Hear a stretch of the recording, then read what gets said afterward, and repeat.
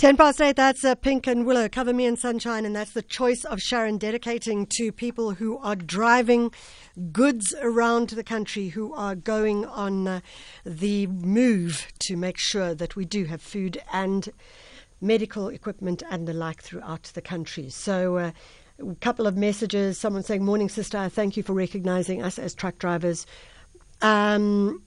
It just jumped there. By giving us the opportunity to say our voices. We are an easy target for everyone's frustration. We are also human beings. I'm a worried driver. That's from Shingi. Nash says, "Good morning, Michelle and my fellow truck drivers. Thank you for recognizing and empathizing with us. I drove from Joburg to Durban last Saturday morning, and thank goodness I escaped the carnage.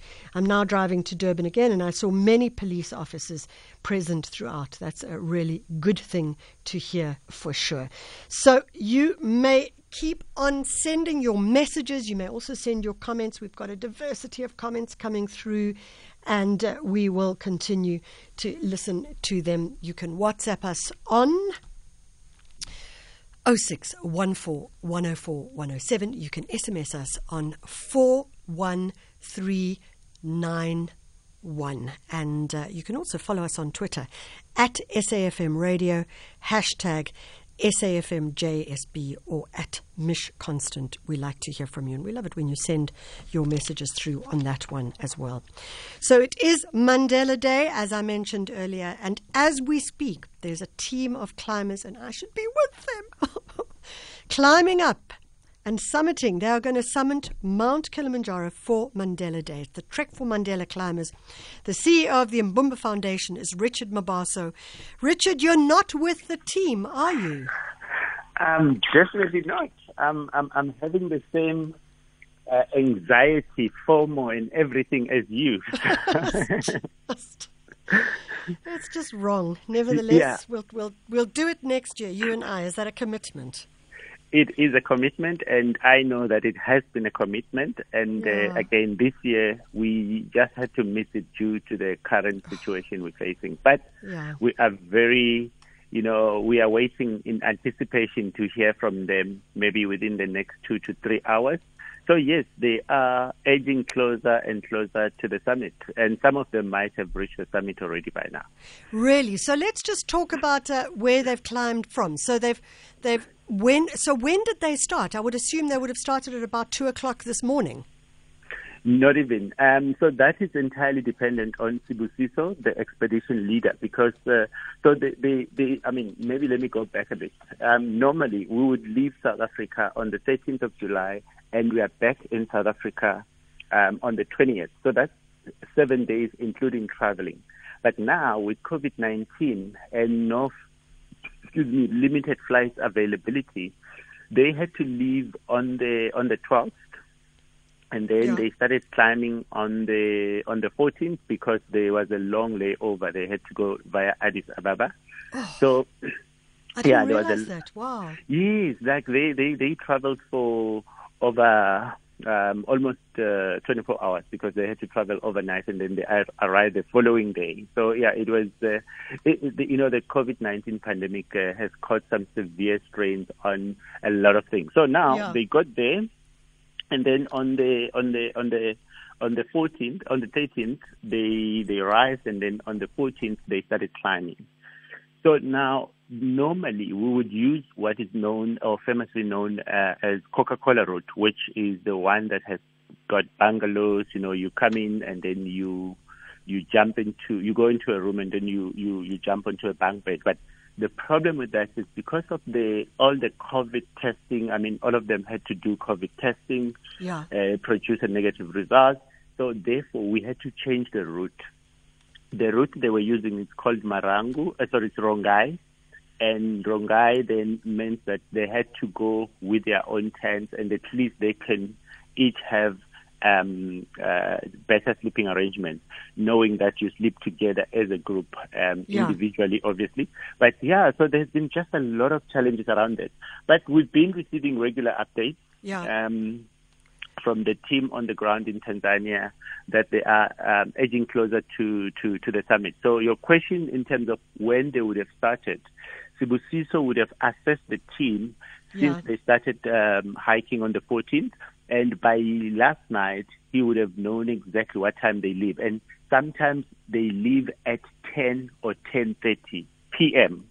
So now they would have left yesterday, but they would probably take more than 13 hours just to get to the summit. And that summit from base camp is about 6 kilometers. But yes, it's a gruesome, tough, and yeah, it can be horrendous as a hike for that 6 kilometers. So we know that the former public protector and Professor Thuli Madonsela is participating. She's going up. She did have an attempt before, and this is her second attempt, so that's really exciting for her. Yeah. How are they feeling? What have they said so far? And yeah. So far, they are in good spirit. We've got pictures of them in their tents, having a meal with Sibusiso. They look, very jubilant mood, meaning that they were really having a great climb because, as you can imagine, they left the country, some parts of our country in turmoil. So you can imagine psychologically while they're hiking, they must be wondering what's happening back at home. So it was really, really exciting for us to see them in that shape. And you need all elements and every single ounce of strength for you to be able to face that mountain. So far we've been very encouraged to see how strong they have been all along. And we are very, as I said earlier, that we're waiting in anticipation, but we are very anxious and eagerly await their updates in the next 2 to 3 hours or so from now. So Richard, I'm being totally blonde when I ask this question, and I should know this. But do they have access to WhatsApp on top of on top of Kilimanjaro? They wish. So there's absolutely no access to any form of network.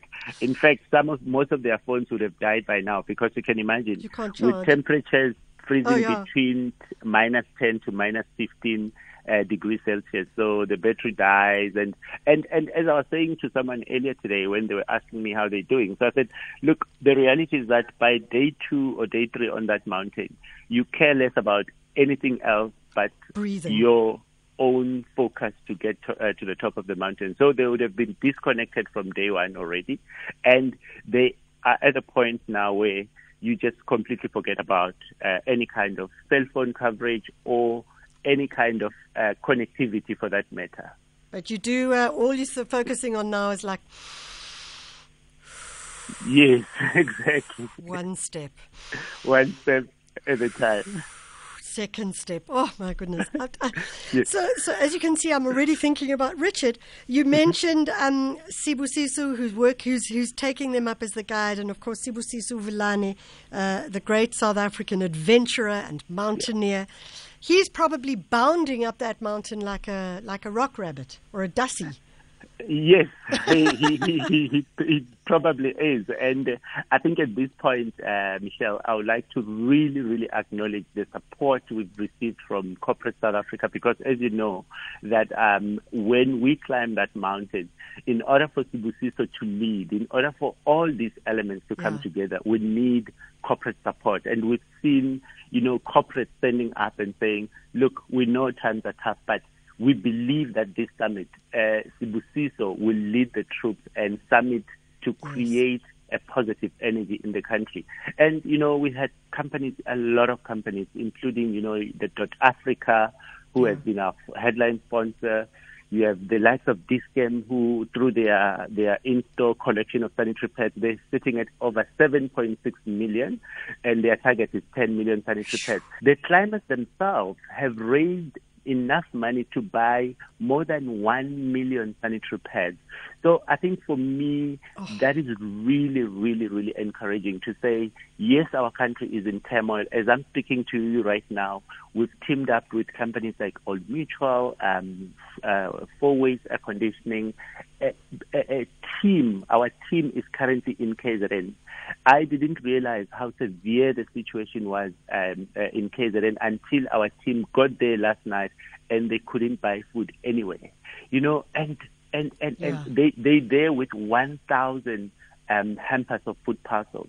So these are corporates saying, yes, we know it's about the girl child. Yes, we know it's about, celebrating Mandela Day. But this year, we are called to do far much more than that. We are called to do anything and everything in our power, using this day to inspire the nation to say, South Africa, it's not the first time we find ourselves in turmoil, but we were able to overcome and defeat apartheid.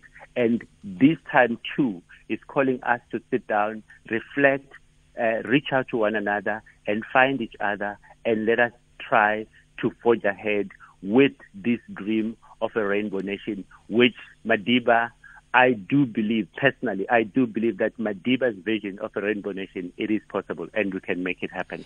Richard, you practice Mandela Day every day, so I want to say thank you very much for the work that you do. Without a doubt, you are one of those activists who really do make a difference. Thank you. Thank you very much, Michelle, and always to SFM, we appreciate for the support and for working with us each step of the way, from the bottom to the top to the and very back. top.